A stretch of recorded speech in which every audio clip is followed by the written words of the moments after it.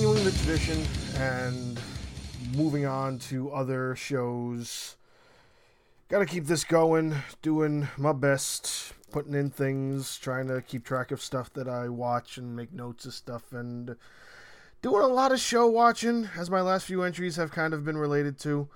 Gonna talk about something that I already did one entry on, because there was a Resident Evil film that came out at the end of last year that I highly recommend. I truly enjoyed it. I think it is probably one of the best live action adaptations to date to be something based on the video game. Now, the video game series is something I hold near and dear to myself.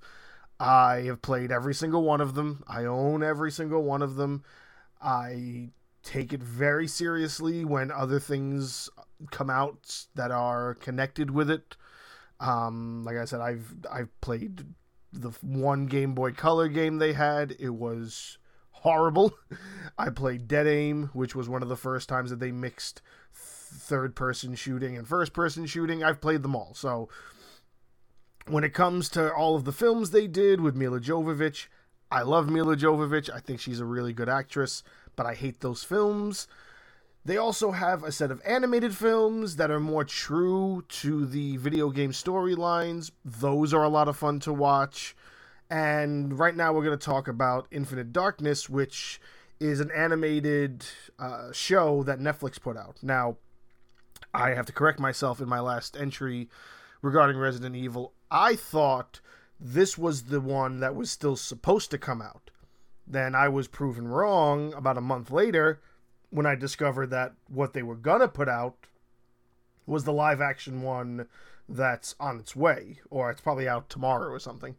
Now, I'm gonna get around to being able to see that, but I just haven't had the chance to, simply because I was finishing, other things. We just finished Miss Marvel, which I'm gonna do an entry for. We just finished The Bear, which was fantastic.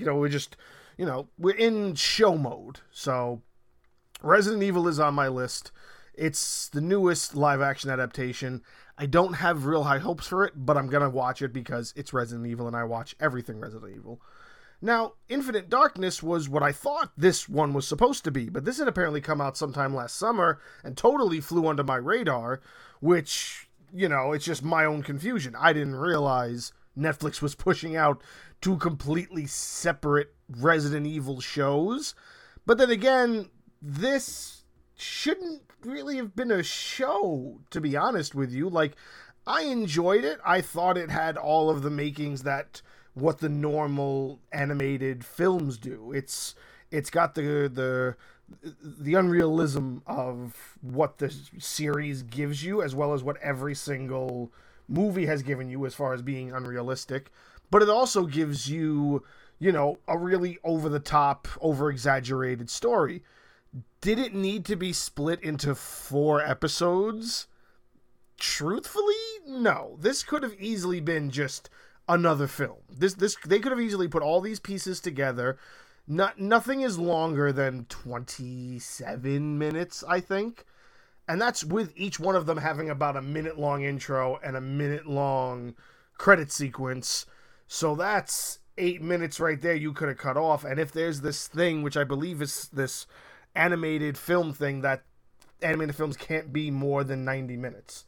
I don't know why that's a thing, but apparently it is. And this story would have taken up closer to 2 hours. So they said, that's not worth it. You have to make it now a series and split it up into pieces. Didn't make any sense to me. It could have just been a film. But, again, the story's worth it. As another piece of the Resident Evil lore, it is worth it. And I actually wouldn't mind seeing what happens in this little miniseries as a game. I think it would be a really good, playthrough, some little, some extra content to put on to maybe, where they have Resident Evil 2 remake game that they came out with a couple of years ago. That's a fantastic game in the series. Just not even relating to how great the original Resident Evil 2 was. Just this remake and the remodeling of everything.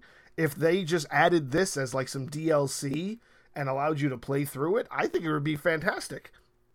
Of course, again, it has its fantastical moments, but it's what you're expecting from Resident Evil.